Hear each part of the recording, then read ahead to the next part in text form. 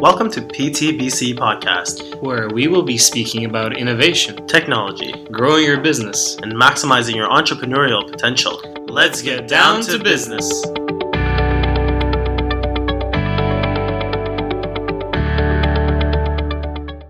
Hello, everyone. Welcome to another episode of the PTBC Podcast. This is Slava, and I'm joined by my friend and colleague, Sarush. Hey, everyone. So this week, we have an amazing guest joining us. He's an individual with lots of experience in the digital marketing sphere of physical therapy. Let's welcome Dr. Ben Fung. So he's truly an expert in business strategy with an innovative mindset as well. So as the COO and co-founder of UpDoc Media, Ben has been able to impact many individual practitioners and businesses through content and services like digital marketing, web design, consulting, and media productions through UpDoc Media. Ben is also the co-founder and the CFO of Recharge, which is a clinic which combines physio, fitness, CrossFit fitness, and wellness in the health management membership approach. To learn more about UpDoc Media, visit www.updocmedia.com. And also to learn more about his clinic, visit www.rechargexfit.com. Ben is also known as a connector and an innovator who drives results for all of his clients and businesses. And we're super excited to have him on here with us. So without any hesitation, let's get down to business. So Ben, thank you so much for joining us. We really appreciate it, taking the time out of your busy week to devote some time to this podcast. So please tell us about your journey, because we know you have a fascinating journey of getting here to this point in your life, and let us know how you got here. Okay. Well, first off, thanks for that really great introduction. I'm hoping that my story reflects that, because I'm kind of looking for the other guy right now. Ultimately, I don't even come from a physical therapy or physio background. My undergraduate work was done at UCSD in bioengineering, or in the East Coast, and internationally it's known as biomedical engineering. And I did terribly. I did really, really poorly from a GPA standpoint. A combination of, I just don't think I was mature enough in my late teens to really appreciate the content and the learning style. The other part is just that engineering majors are ridiculously tough, period, anywhere you go. And I just wasn't ready for that. I didn't think I had the mindset or the maturity to deal with that. So like a lot of people that did poorly in undergraduate work, I took on another degree that lop on some hopefully easy credits, which were not easy, of course. So I got a degree in psychology as well. And basically figured that my life was ruined. I was going to be a surfer and a bartender for the rest of my life. That was going to be me. And that wasn't okay for a number of reasons. It wasn't okay because everywhere I worked, people thought that, all my coworkers and colleagues, like, you're too smart for this. Why are you doing this? I had some family, some mentors were like, look, you got to do more. You have an engineering degree. I was like, yeah, but you don't know my GPA. You're younger and smart enough to do something more with your life. So I was encouraged to volunteer at a physical therapy clinic. And ultimately, I got a job there as an aide. That's what we call it here in California. And a lot of other states, they call it techs. A lot of different countries, they call them techs or aides. It just really depends, I think, on the nomenclature. But essentially, I did that for a while until, again, everybody said, you're too smart for this. Why don't you just become a full-fledged licensed clinician like one of us? So I said, all right, fine, I'll do that. So long short, I got into, I took the prerequisites and all that stuff and the entry test, and then got into PT school, graduated, and then started on my career. And instead of launching in outpatient sports medicine and that type of clinical emphasis, I actually ended up working in a hospital for acute care. And I loved it because it had a lot of diagnostics involved. And I love the high energy, high pace, the fact they have to work with so many different types of interdisciplinary teams and subsets of teams. And I ended up learning a lot from just being in a very highly medically acute environment. And found myself very quickly reaching glass ceilings that were placed there by older structures of organizational compositions. And I think that a lot of young developing professionals see that. they're hungry, they want to contribute. There's a lot of things that they want to do with their career, and they want to do it yesterday. But there are steps that people have to take to get up there. And I found myself breaking into that as hard as I could, and then rubbing my head really hard from bruises, because some of those things are placed there for a reason, good, better, or worse. And so I ended up taking on an MBA for some mentorship from the hospital CEO that I was working for at the time. Moved up into corporate management outside of that particular company, did very, very well from a operations profitability standpoint, and then came to a moment of crisis. And I think this is really where people started to get to know me in the physio, call it social circles. That's when I kind of came on scene. Was I realized that all this stuff, while wonderful, wasn't exactly why I was working so hard. It didn't feel right. And it was around the time that my son was born. I was, I think, 3 years and change into practice. I had already started a blog for kettlebells, combined with physiotherapy, and I had already spoken at a couple of national platforms on that, since that was also my DPT thesis.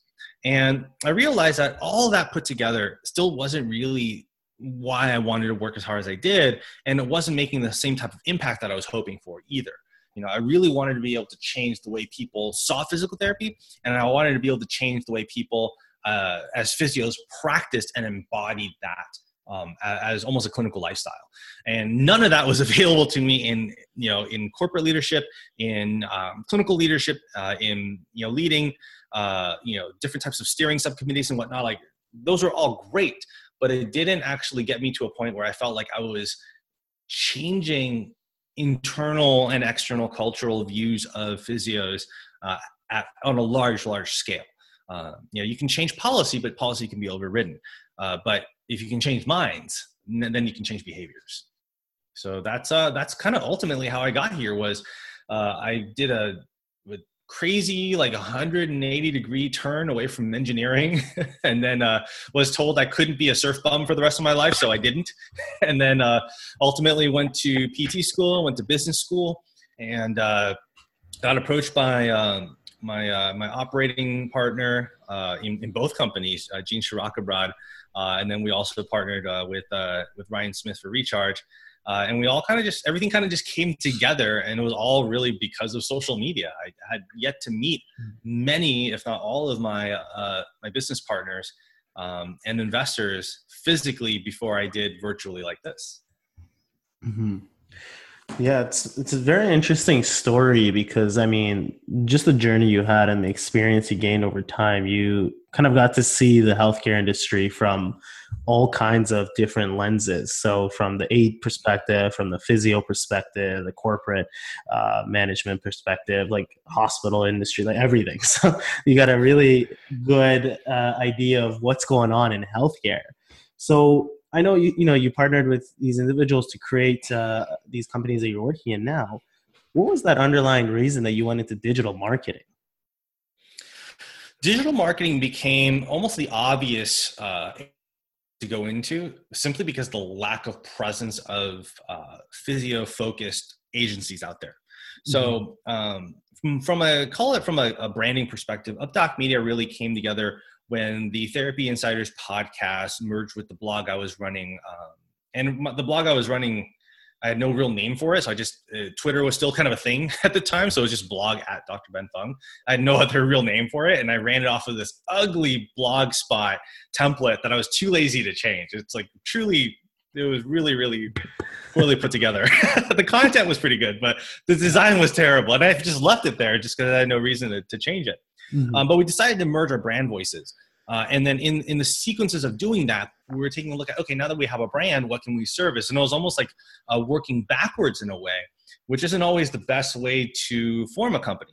But it made perfect sense as we formed, as we discussed, as we started creating content and looked at ways that we can add value to our colleagues and to companies out there within and without of our industries. We found that digital marketing was the obvious space, because there was very few agencies that specialize in the world of what you can call rehab therapy, right? Like PT, OT, speech.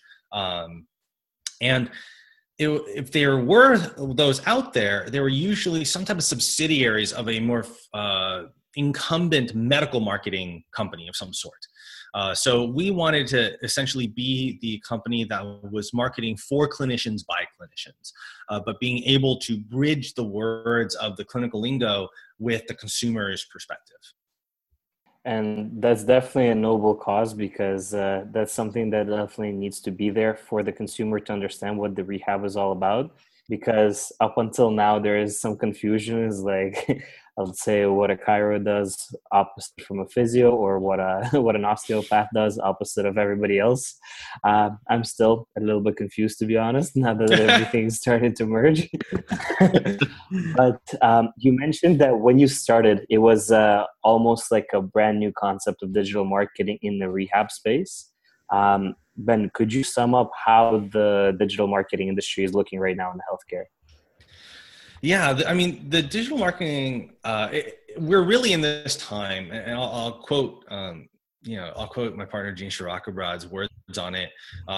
It was paraphrased, at the time when he said it, digital marketing will no longer be known as digital marketing. It's just going to be marketing. And that's really good. That's really good one sentence description of where we are now. For the longest time in rehab therapy and for physios trying to market the practice, you heard things like word of mouth or referral marketing or just there's a lot of different things that we thought of, and it usually stems from the generations that we experience as early consumer lifestyles on how we felt marketed to, and then we try to express that to our customers. Nowadays, really, in the world of all things this, and for you listeners, I'm holding my smartphone. Everything flows through that, right? Everything flows through a smartphone, or even I'm wearing a smartwatch. It's an athletically driven smartwatch, so it doesn't have as many interfaces, but it's still there. And what that really tells you is that the way you reach your customer has to do with the way they engage with the world through the palm of their hands. So if you work backward from there, the state of marketing for physical occupational speech therapy, for rehab therapy, or physios throughout the world really has to do with connecting with your customer in a discoverable way, in a way that attracts their needs to your solutions or your services or your products, however you want to label that, and then gives them very distinct call to actions that serve as off ramps for them to buy now, buy later, or remember you for later. And in a couple of sentences, that's basically what digital marketing is. And then all you have to do is choose for yourself which one of the many digital marketing channels are going to be your champion channels. The same way practices and clinic owners and directors and executives had to choose, say 15 years ago, which one of my standard marketing or traditional marketing channels, mailers, TV, billboards, radio, a newspaper, yellow pages, white pages, like which one of those traditional channels are going to be my champion channels. Now we have to, think about Google, Bing, even, like Yahoo Local, whichever one of the 34 different citation platforms are out there for online business listings, Facebook, Instagram, email marketing, direct message marketing, chatbots, SMS, WhatsApp, Line app, WeChat. I mean, it just goes on forever, but you have to choose for yourself, which one of these am I going to do my best work on in making meaningful connections with my customers and my prospective customers. Mm-hmm. Yeah, you made some amazing points. And I think that marketing, itself over time has really evolved where, I think that sometimes there might be a misconception of just putting content out on a social media. That's digital marketing, but that's really far from it, right? And what's interesting is that the marketing itself, there's so much finer details that you have to consider, like the buyer's journey, like the goals that you have in mind, and kind of mapping backwards from which you want to get to all the way to that one person and the persona that you create to reach your audience, like you were mentioning before, and create that appropriate call to action. So I'm sure you've met with a lot of individuals who have been doing marketing very wrong. And, you are definitely somebody who has been doing it very well, and you've brought the results to the clinics. So from your perspective, what do you think is number one and number two mistakes people make with their marketing, especially in the digital marketing sphere? Number one and two, probably link to each other, and appropriately so. There's something we call the ecosystem approach at UpDoc, which is basically the marketing equivalent of probably what a consummate clinician would consider an ecosystem of a treatment plan. Like you wouldn't only do manual therapy or only do dry needling or only do exercise for balance or for strengthening or what have you. You wouldn't ever only use one intervention for the optimal outcome. And the same thing goes for digital marketing. Mm-hmm. And so the 1 and 2 really has to do with how people are behaving. You know, you mentioned the customer journey, and that is very, very important. And if you haven't done a map, you know, if you're listening to this or you're watching this and you haven't mapped out customer conversion journeys is how I learned them in business school. At UpDoc, we call them customer narrative pathways because it really has to do with a story of how they came to you, not just of how they came to hear of you or find you. You really need to peel all that stuff back. But for the majority, and I mean the vast majority of healthcare consumers these days, regardless of their payer, their insurance carrier, what type of demographic they come from, I can guarantee you, and the stats support this, that well over 80% of them will go to that all-powerful search bar. That's their very first step. And that's also your very first mistake, is a lot of practices are so eager to run ads on stuff like, you know, Google or Facebook or Yelp. A lot of practices are very, very eager to run, contents on social channels like Instagram or Facebook or even on YouTube. They're so eager to put stuff that's quote out there. And that's great. The problem is people may never see it. And so really what you need to do, what I'm getting at for number 1 is the number 1 mistake that most practices do is they aren't discoverable before they're attractive. Mm-hmm. And it's very much like a romantic relationship, right? If you have a crush on somebody, you know, and you want them to be attracted to you, they must first notice you. So if they can't notice you, they'll never be attracted to you. And so before, I feel like this is me talking to my 15-year-old self, right? Oh, I got to buff up and get attractive, right? But that's what attracts me to myself. That's not necessarily what the object of my affection is going to be attracted to, right? I'm attracted to the fact that when I was, 15 and 16, I was trying to do 100 push-ups and 100 sit-ups every day after school because I thought that was going to make me cool and awesome. But the object of my affection probably didn't care. And I never found out because we never connected. Right? So, and that's number 2, that leads to number 2, which is so often practices market what they think is cool, awesome, attractive, and sexy. But many times the healthcare consumer or the person that is looking or could benefit from physio services and our expertise, they're not attracted to that. They're not attracted to things like pain science and biomechanics and all the nerdy things that we love because we love it. Otherwise we wouldn't be in this profession. But so often, we try to talk about these really clinically deep things. And it's not that our consumers don't have the intellectual wherewithal to appreciate it. They do. In fact, they're very, very smart. A lot of them are smarter than we are. They just don't care right now, right? They need to first find you. And then when they find you, they need to be able to see that you're tackling their needs from their perspectives before we're in a position where we can share our viewpoints and what we feel is valuable or that they should value. Mm-hmm. So that's number 1 and 2. Mm-hmm. So with those 2, you're alluding to the fact that ideally clinics should build out personas for the people that they want to attract into the practice in order to find out exactly what those personas are attracted to and then mark them through the channels where those personas will be on. But Ben, you mentioned a great thing, the ecosystem approach of the UpDoc media. Could you elaborate on that a little bit and use an example to illustrate potentially? Sure. Let's work with the running scenario, right? So let's say we have a clinic and this is your average clinic, and we hear this all the time because we take consult calls at UpDoc and we hear the same stories over and over. And it's not that like we're all failing and we're terrible at this. What it really is we share the same struggles, and it's good. Because I would hate to actually have the conversation where every single struggle is different, because that means we're all lost. Like we're all very lost if that's the case. Mm-hmm. But let's go back to the whole, we're making the same mistakes, number 1 and 2. We're not discoverable, and the content we're put out is meant to attract ourselves, not meant to attract our customers.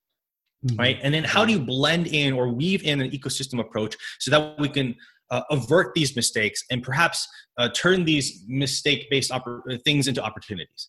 So, the ecosystem approach really is a combination. It's the right set of, what we say is the right message to the right audience at the right time for the right action. That basically covers what the ecosystem approach covers. Now, what is it in terms of a practical takeaway? It means that you need to be discoverable. So that means whether it's your website is fantastic SEO, or you have really good regular reviews on your citation platforms, on your online business listings. So that could be Google My Business or Google Places, depending on where you are in the world. It could be on, some places really like Health Grades, other places like Yelp, other places like Bing or Yahoo Local Businesses. There's actually a lot of different platforms that you can have citations on. And the scary thing is they all kind of marry with each other in the middle of the night, and they cross-reference each other. And that could be kind of bad, because if you have say your Yelp is different than your Google business listing, then who's right, who's wrong? Then it becomes a blind leading the blind, which means you have to be the one as the business owner or the clinic director to make sure this is correct, or perhaps as the director of marketing or something of that nature. So first off, you have to be discoverable. And then that needs to lead to the next step, which is, where is your first off-ramp? A lot of people, it's the website. I'm going to look at the website to see if they're up to date, if I like, what I see, if I get a good feel of the clinic personality or the practice personality or the company personality. Other people, they just call, right? They click that first button. I'm going to call. Hey, do you take my insurance? Or hey, how close are you? Or hey, do you have any openings this week? That kind of stuff. So you have to make sure your first opportunity of exposure is good. That it is humanizing, it's engaging, that it doesn't feel dry, and it doesn't misrepresent you. And there you've already taken the first bifurcation of the ecosystem approach, right? You started with discovery. How do they discover you? They're going to find you. A lot of people or places in the States, the most popular search results are something like physical therapy near me, or physical therapist near me, or physical therapy clinic near me, at least in the States. And so if you're part of that, that's going to be your entry point. Then it bifurcates into a call now or the website. And then on the website, something like you said with the various buyer personas, right? You might want to have a listed services of people we help, right? And then that can lead to different content pieces like, okay, young throwing athletes. These are people we help. Here are some blog posts that are helpful to you. Here are some of our most viewed Facebook and Instagram videos. Here is a 60-minute webinar that we're willing to send you if you opt in for, with your email, with your phone number, with your guardian's name, perhaps, because the throwing athlete might be a minor. And then we'll send you a little code that gives you access to this webinar.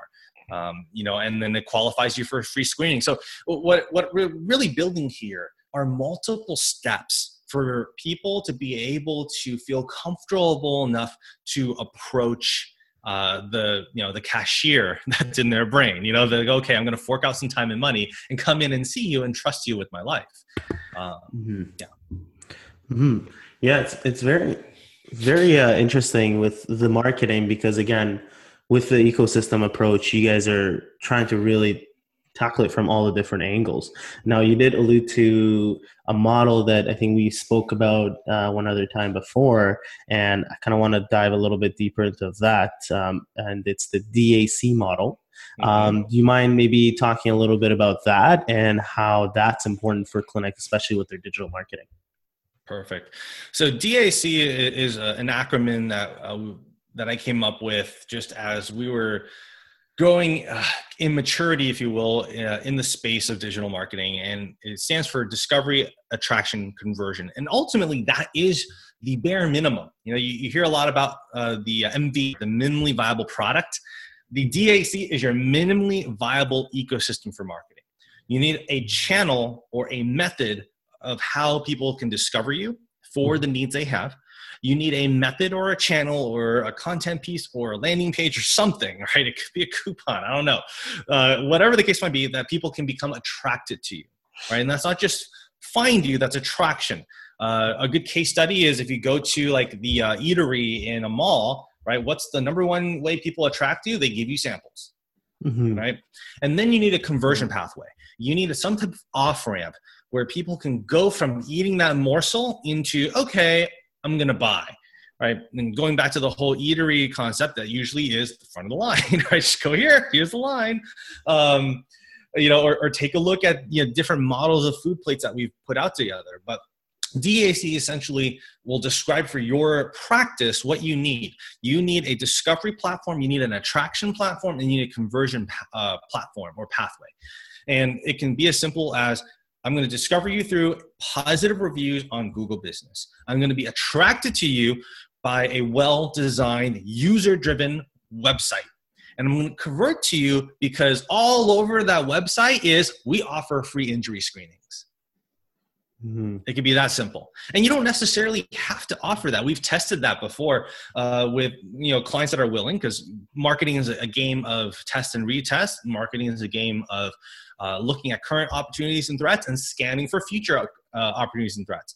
And what we've seen a lot is, at least in our current environment of user behaviors, there's almost no difference between calling in for like a 10-minute phone consultation versus I want to schedule now.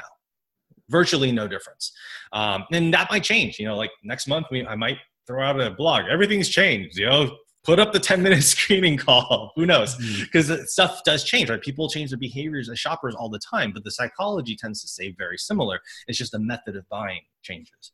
So those could be your 3 as a minimally viable ecosystem approach of online listing, good website, and a strong call to action on that website. And it, the call to action usually has to be driven by some type of hook or lead magnet or value-based giveaway that you're willing to give first before you ask them to actually exchange some type of bank transaction. So a lot of people throw out their ebooks or pamphlets or free screening calls or free in-person screenings. But whatever the case is, you need to have that out there. And a lot of times the content on the website will serve itself, because the consumers don't have time anymore to be like, I'm going to read this 20-page ebook on back pain. Like, nobody has time for that. And so a lot of times what happens is, just by the fact that you offer it, they'll just click on the call now button. and you can track that. There's software, like heat map softwares on websites that you can actually track that. Like, people hover over the whole, download the book and then just go whoop, right to the call area. So that's the fun part of digital marketing, is that it's very much data driven, because we can track a lot of what users do based on the various programming elements and permissions that are on each platform. And Ben, you've talked a lot about, and this is how we traditionally think about marketing as well, where we just have to convert new leads into new customers, right? But there's been that movement in physiotherapy, as I'm sure you know, with your clinic, about that whole patient experience, doubling down on the patient experience to retain those new leads as much as possible and new customers. How do you, in your clinics, connect the marketing to the already existing customers as opposed to the new customers? So is there something that you do specifically with the marketing for the existing customers? Yes, this is a really, really good topic. I want to say Bain & Company was the first to come out with the concept that it's playing off the 80-20 rule of something like 80% of your profits come from 20% of your customers, and it has a lot to do with the customers that you retain. I think they came out with a stat like, if you retain 5% more of your customers, you gain 20% profitability. Don't quote me as quoting them, but it's the concept in general. So yes, okay. You need to have internal marketing efforts very well dialed down as much as external. Something that a lot of companies are aware of now is that the drop-off rate for physio is something atrocious. Something like 70% of most patients don't actually finish a course of care, and I think the number is like 30% actually drop off within the first, 3 visits or so. And this number changes depending on region and style of practice, if it's niche versus general ortho versus peds and that kind of stuff. What we do is we set up regular touch points with our customers, with our members. That's based off of the software that we have them use to log in and log out for their sessions. We also do this through email marketing, and we also do this organically because we know our members very well.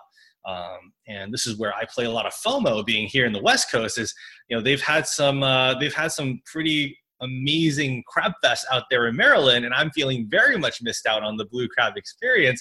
But that paints the picture, though, of if you can imagine like an entire clinic health membership population of people, right, becomes really not just a population, it becomes a community. And they're willing to gather out there with this huge, like tables and tables lined up, and it's just big crowd fest.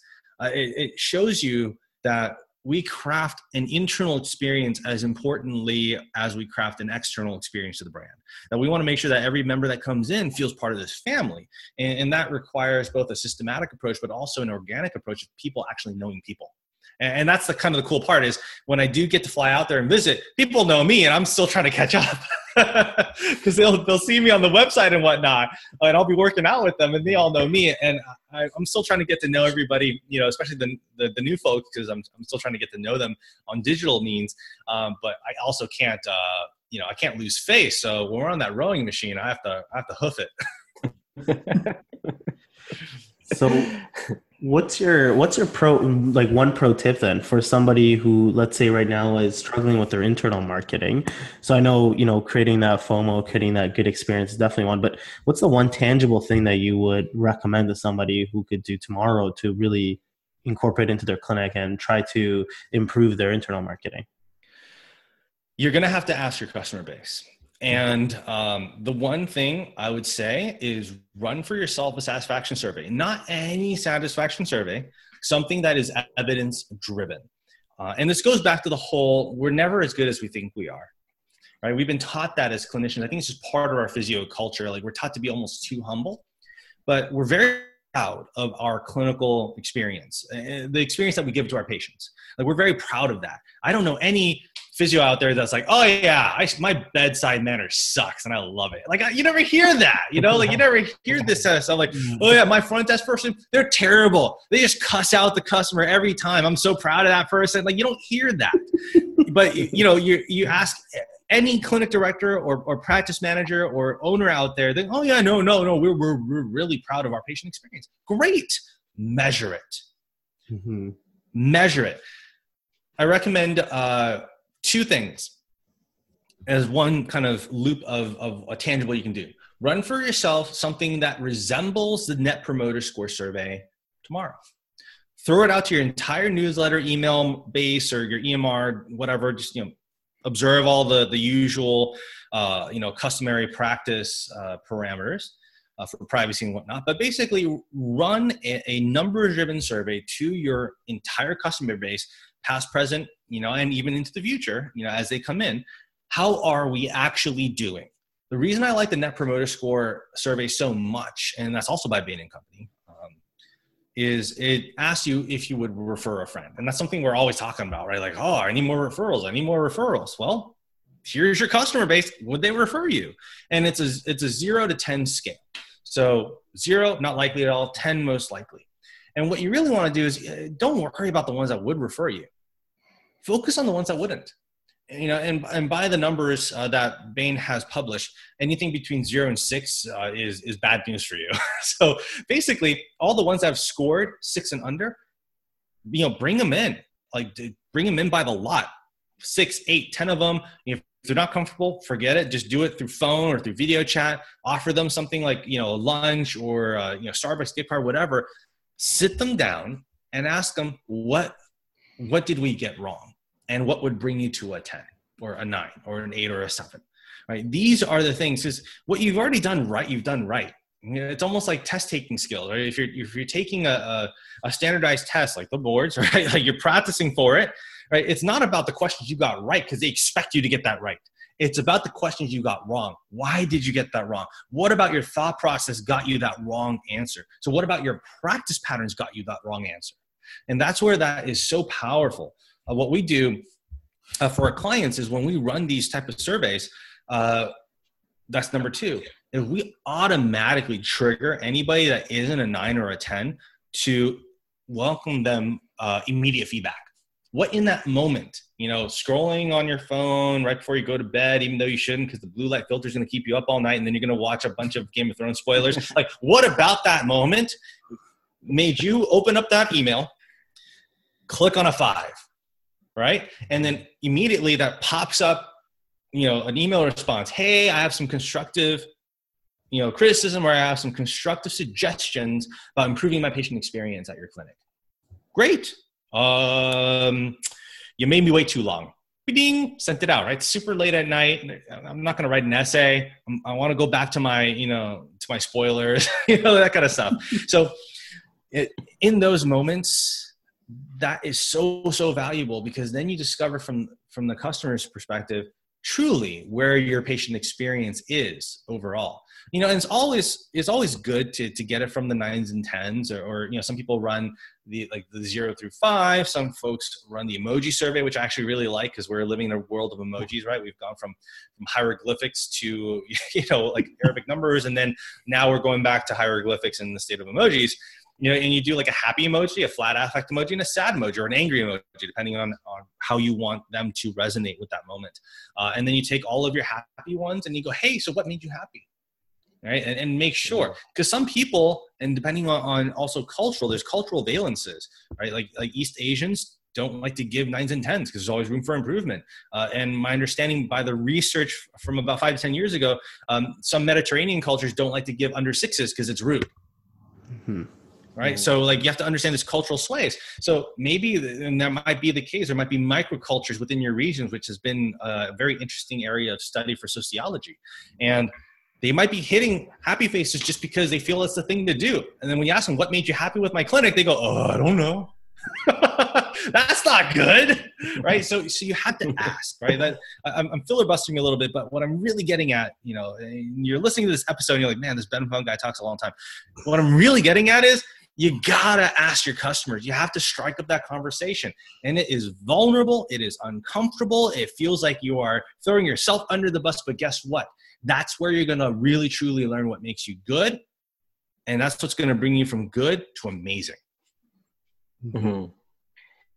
And we talked about that journey with the customer, from getting that lead generation, right, to having an amazing patient experience within the clinic, and then continuing that marketing through the referral sources, right? So that's the dream for each clinic to follow, right? And maximize their resources that way.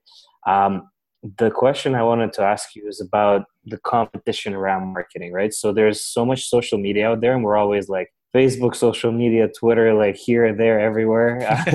There's a lot of ad messages coming to us on the daily, right?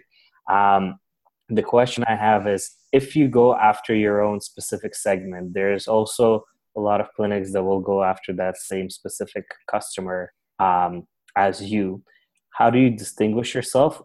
And is it even important to compete with other clinics, or you just try to carve the niche as much as possible for the customers that you're attracting?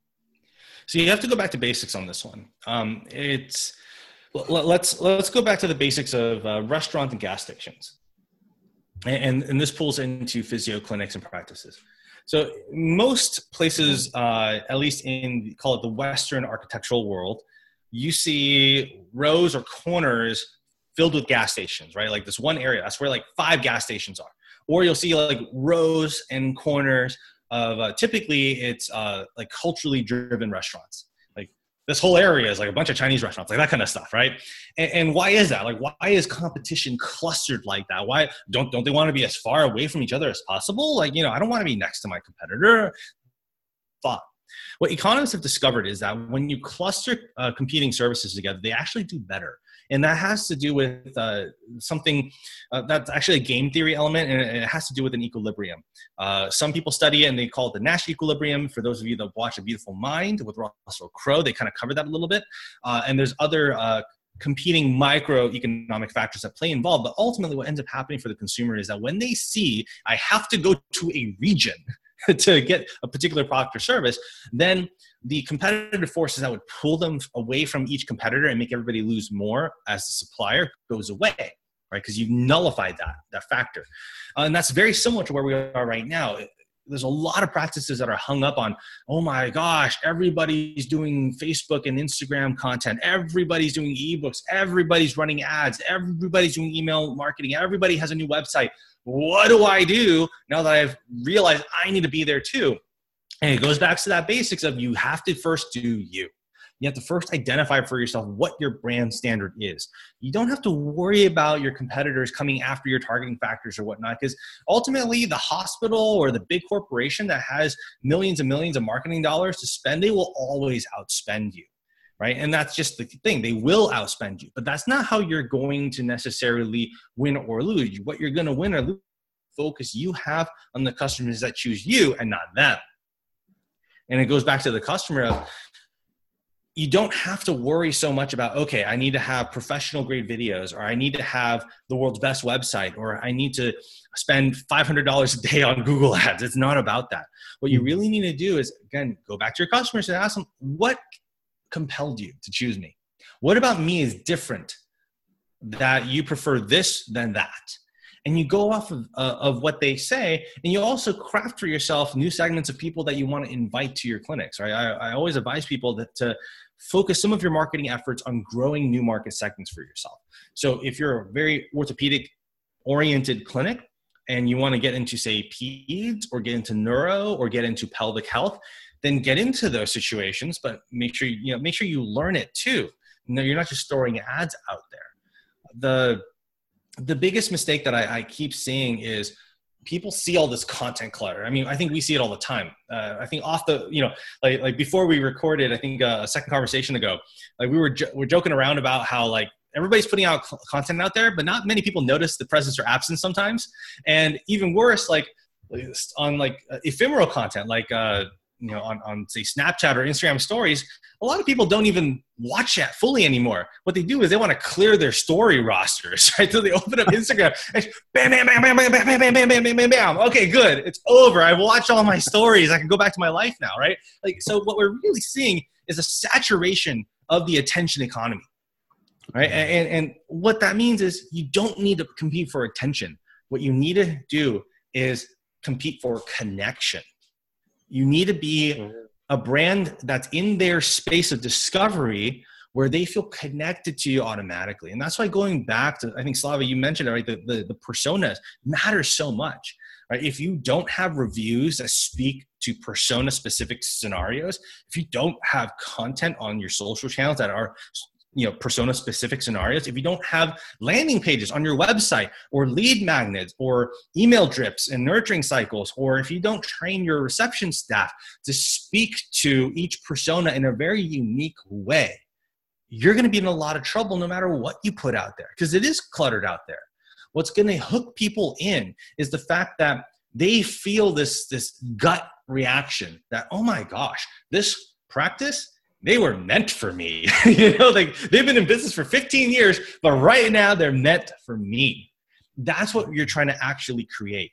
And it's a snapshot in time for most consumers. You don't have to put out super hyper daily regular content if you don't have the resources or inclination. What's worse is you put out terrible, bad, crappy content. Like that's worse than just doing one good one once a week, because what you're going to do is create a footprint.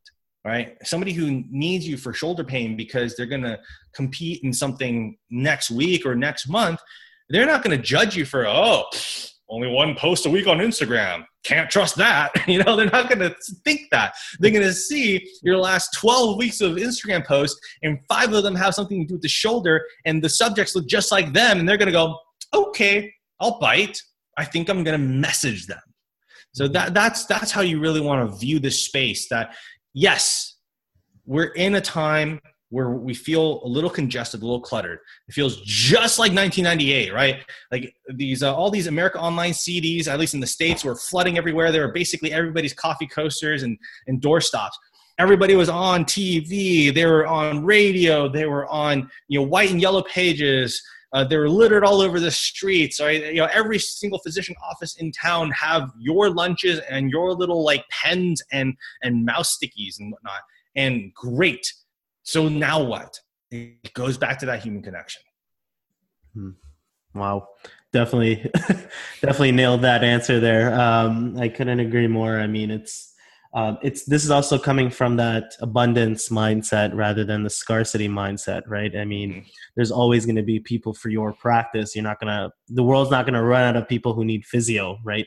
So far from it. If so anything, it's the other way, actually, it's so much the other way. Yeah. Right? I think every economical stat we know is the other way. Anywhere between only 9 to 25% of at least people in the United States get seen by a physio that need a physio. Yeah. I'm not sure where it is internationally, in Canada, UK, Australia, and whatnot. I know that in the East Asian nations, it is like something like 1 to 2%, if I remember correctly, like on an anecdotal level. So it's truly, we have people that need us, and they're underserved. Absolutely, I agree, and I think that's where that marketing becomes very powerful, right? Getting the discovery part, like you said, it's those people. Sometimes, a lot of times, they don't even know they need physio, and so once they figure out, that's where that discovery really comes into play, where they discover you, and then finally, oh, maybe I should go see this person instead of going to my physician to get medication, right? So that's a whole different thing with that marketing too, right? And that's the messaging. Right? That's the messaging we talked about, right? The right message for the right audience, and you nailed it there. With so often we put out the wrong message. Mm-hmm. We're trying to tell people, to come see us because we're better at this. They don't even know what, quote, this is. Mm-hmm. Right? They don't know that there's a way to deal with foot pain or back pain or shoulder pain, or the fact that they can't stand up straight, or the fact that every shoe that they've ever worn feels weird to them. They can't really describe it, or they've been told you're going to live with this, or that you have a joint of an 80-year-old at age 40. Like, these things have solutions, and we're trying to present them with solutions before they even know they have a need. And sometimes it's telling them that need even exists. Like, I never knew until I was told that this is a good thing, right? Like, I never knew that I needed a quote, mobile phone, MP3 player, and mobile browser. I never knew that, right? Until Steve Jobs said so. So very similarly, that's where we need to exist, is we need to be able to make sure we connect the need that they may or may not be aware of to the solution set that we have. Because if we just put solution sets out there, who knows? Before sushi got popular in the West, we didn't know we needed sushi, but dang, I need sushi. I need it too. I feel you on that one. At least once a week. There it is, right? So Ben, I want to shift gears just a tiny bit. Now, we've been talking a lot about marketing the clinic for clients. Now let's talk a little bit about marketing the clinic for recruitment. So, there was a little bit of chat we saw in your webinar with Embodia too, and you mentioned these 6 dimensions that are important for this job consideration. Now, I want to let you kind of take over there. Can you describe those 6 dimensions for us, and how these clinics can be marketing themselves a little bit better to bring new talent into the clinic? You got it. So different, call it references. We'll call them different things. They're the stages or layers or dimensions. I like to see them as dimensions of employee compensation. I've heard them as 4. I've heard them as 6. I've even heard them as much as 12. I use 6 because it makes the most sense to me. There's 3 that are in the tangible world, and there's 3 that are in the, call it, intangible world. The 3 that are in the tangible world are your salaries, your benefits, and your perks, or they call them benefits depending on the reference text or authority that you claim from. The 3 that are intangible are going to be your work-life balance, the cultural fit, and then the workplace opportunity. Now, the opportunity doesn't always mean like my opportunity to become the next supervisor. Sometimes it's opportunity to do something else. For me, it was running a community-based fitness and wellness program focused on physical therapy, wellness, and kettlebells from a hospital organization. It's like the most counterintuitive thing ever. But that was good. That was good for me, right? That was the opportunity I needed at the time, at the new grad. So those are your 6. And based on what we know, at UpDoc, we're at the cusp of releasing a whole bunch of stuff. It's been taking so much time to actually run the data and stuff like that. There's something that's very popular that we have called the Job Market Pulse. It started at the Physical Therapy Job Market Pulse. It's an open source data pool where people can offer anonymously the offers that they're receiving in the job market, or the offers that they are have accepted or have heard of.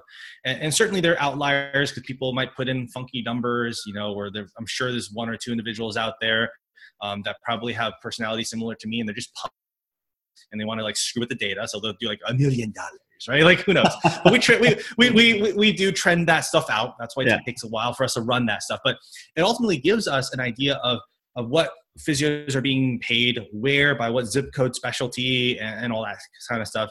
And primarily for the states. If there's a desire, out your ways, let me know. Happy to set that up. And we have other reports that are related to that. And one is the talent acquisition report. And the reason I bring that up is because we didn't know this need until it kept coming up, until all these private practitioners kept telling us, how do I attract new talent? More importantly, how do I attract good talent? And this has been a years-long problem that nobody seems to have really cracked that nut, at least not in its entirety. They found different ways to chip away at it, but not really solve that solution set.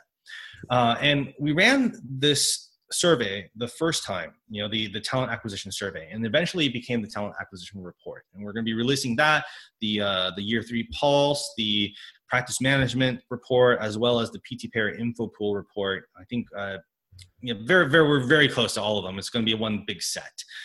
One thing that has not changed is culture. Every single time.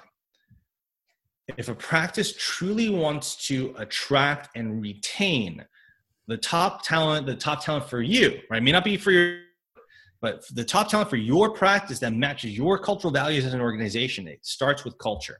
You have to put out there, not that you pay well, not that your benefits are awesome, not that you offer student loan repayments, a company iPad, and a company car, though that would be kind of cool, right? Don't put out any of that. What you need to do is show culture.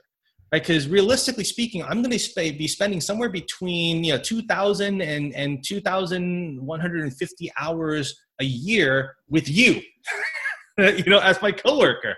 So I have to be able to be okay with that, right? I have to either be able to stand that or love every minute, every second of those 2,000 some plus hours as a full-time employee. So to market, to attract top talent for your organization, you have to put out content that shows that behind the scenes stuff. One of the shows that have done that really, really well over the years is The Office. It's a great show. I mean, like, honestly, like, I'm looking at this, I'm like, this would be fantastic. Like, if you created The Office, like a mini series, like a 5-part mini series, each 5 to 10 minutes for your company, and just had somebody follow you around with like a gimbal, right? And just, get in people's faces, right? And get different, I love the responses, right? The response where usually the cast members, they break the fourth wall, or they look right at the camera and they go, that was crazy, right? and they do that kind of stuff. If you were to have that and things like that, and show it to new grads, show it to seasoned clinicians, to developing professionals, to the ones that you're trying to attract. I say you're trying to attract a new clinic director. Well, imagine for yourself, just like your customer, at an ideal customer set. They're 35, they are university graduated, they make X amount of $1,000 a year, and they live within these couple of regions or zip codes or township or whatever, and they love, say, hockey. Great, right? So you market to that. And you put out stuff like that on your website, on your social media channels, on your email newsletters, everything. Same thing. If you're looking for a clinic director, you want them to have 8 years of experience. You want them to have a little bit of background also in neuro as well as peds, because you're interested in growing that for your practice, as well as solid base in ortho. You need to put out content that would attract that. What would make somebody, a clinician of 8 years of experience, with or without management experience, come to your clinic? Mm-hmm. Right? Because I guarantee you it's not just the pay. They've been around enough that they get paid. They've been paid well. They've been paid poorly. They know the game. They understand it. But what would make them come to you and stay and have a vested interest in building your business alongside of you? That is what's going to attract it. And so you really got to work on that cultural element.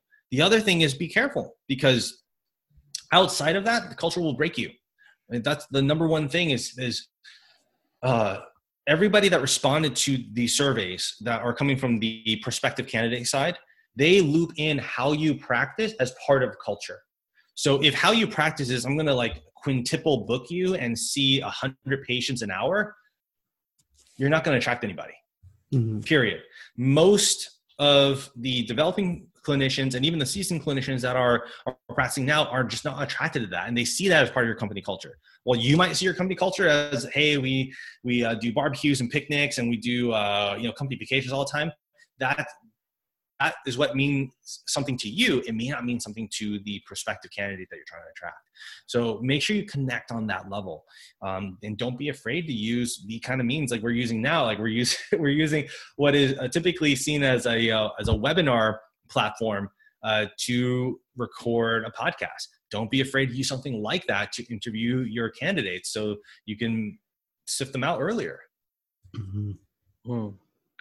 And Ben, you've captured a lot of concepts in that whole answer, and we could literally do a whole nother podcast on that whole situation, because Surush and I, we connect closely to that with culture. We've been a part of a couple of clinics already. We've shifted gears as well. We've left a couple of companies to go to another couple of companies just to look for that right fit. And again, you're right. What some companies think attracts people might not be what attracts the candidates, right? And we always look for the business opportunities ourselves, and we look for some of the companies that could offer us that, and some of the clinics that could do that for us. We could keep this an hour longer, keep it going as long as possible, but unfortunately we have to slowly wind down. It's been an amazing podcast, but looking at the way you think, just like at the broad perspective, and I was talking about that with my girlfriend today, where most people zoom in on a specific detail, but there are a few individuals who look at the grand scheme of things, right? For an individual like yourself, what has been a resource or a book that has made you think in this way and made a difference in your journey throughout your career? It's probably written all over this podcast, figuratively, maybe literally, I don't know. But we talk a lot about the user experience, right? We talk about the customer journey. And I think from this for two reasons. Number one, I had a very influential marketing professor, PhD, out of the University of Michigan when I was going through their program. And he always grilled us with what's going to make that prospective customer change their behavior or continue that behavior. And he was always big on that. It was like, okay, how can we make this behaviorally driven? And he assigned us a book because I think as a cohort, we were either struggling or we could just use it, or maybe he just makes part of his usual didactics depending on the cohort itself. But it's a book called Why We Buy by Paco Underhill. It's a fantastic listen and or read. There's an audio version of it as well. And Paco Underhill, his firm for the longest time did consumer behavior research. And it was a time, it was a glorious time. It was a time when you would have secret shoppers. It was a time when secret shoppers would secret shop other secret shoppers. And what they really did was they wanted to know on a behavioral and even a cognitive and even a subconscious level, why people buy, the way they buy, how they buy, and what path they take, what decision-making processes. Why is it now that every single department store upon exit has all the toys and gums and candies, at an adult's thigh level? Well, that's because that's where the eyes of a 2-year-old would be. And they would make a huge fuss and create a socially awkward circumstance for the parents or guardians, and the parents and guardians go, fine, or they just drag them out as fast as possible. Keeps the line moving, right? Like whatever the case is. So that book is fantastic, experience for anybody that's looking to really break out of their own mental shell. If you find yourself like you're just beating your head against the wall because you need additional juice, right? You need more mental juice to churn out something a little bit more interesting for yourself, for your company. Look at that book. Look at Why We Buy, and put yourself behind the brain and the storytelling of somebody who has spent a very, very successful career and company on researching this, but for so many other industries. And that's a good tangent too, is look outside of our industry for solutions. There are solutions, especially in restaurant tourism and in the hotel industry and the travel industry. A lot of the solutions for healthcare exist right there. we just haven't translated it in a meaningful way. Not yet. Not at least in mass. Definitely agree. That was beautifully said, especially because we are a service-based industry and we know there's so many other service-based industries that exist. And so just kind of comparing and contrasting really does give that external perspective, because again, they could be doing something that is the next big thing in healthcare, but we don't know because we haven't brought it in yet. So it's pretty amazing. Ben, thank you so much. That book recommendation definitely sounds like an amazing one, and we're super excited to get going on reading that one for sure. But before we end things off, we want to ask you where we can get in touch with you, and where our listeners who have questions for you or want to get in touch with you for your services, how they can do that. You got it. So everything is going to be at Dr. Ben Fung. So it's just, for Instagram, for Twitter, for Facebook is at DRBENF as in Frank UNG. That happens to be my business cell number as well. So it's 470 Ben Fung. It's just my name. My name is everywhere. That's awesome. And just for fun fact, right? For fun fact, you can do that just through Google Voice. If you're lucky enough to have a short enough acronym or name, you can do that. That's how I did mine. So 470 Ben Fung. And you can reach me at ben@updocmedia.com. That's UPDOC media.com. Like, what's up, doc? And honestly, all questions, comments, and suggestions are warmly welcome. We started all this to help fellow clinicians win. That was the emphasis of it. And even in my early blogging, like why I came, put myself out there on the blogging scene, it's because I didn't see it out there at all. I knew it was being talked about. We talked about it at lunch, but I knew that there must have been more out there and more compatriots thinking and wanting to say the same thing and going through the same struggles. And really, that's what I recommend for everybody. You're listening to this podcast, you're trying to enrich yourself in the business and the practice of the business of running a physio company, clinic, franchise of practices. Surround yourself with excellent individuals. That is what's going to ultimately keep you on fire to help you win.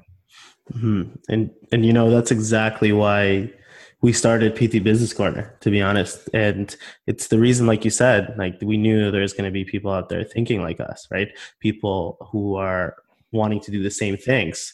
And it's just overwhelming how so many people have this same thought of wanting to impact this industry so strongly that this even became a hit. And that's why we're surrounding ourselves with someone like you, right? One of the smartest guys in the industry, and definitely clearly an expert in what you're doing. So we're really happy that you came along for this journey. And thanks for having me as part of it. Yeah, and hopefully we'll have you back on multiple more episodes. We're going to dig deeper into the 6 dimensions soon for sure. And thanks again, Ben. Really appreciate you coming on, and we'll speak with you again soon. Thanks for having me. See you soon. Thank you, everyone, for tuning in to the PTBC podcast. Hope you enjoyed the episode today. Please check us out on Facebook, Twitter, Instagram, and at our website, ptbusinesscorner.com. Feel free to send us a message on social media or email us at info@ptbusinesscorner.com. See you next time.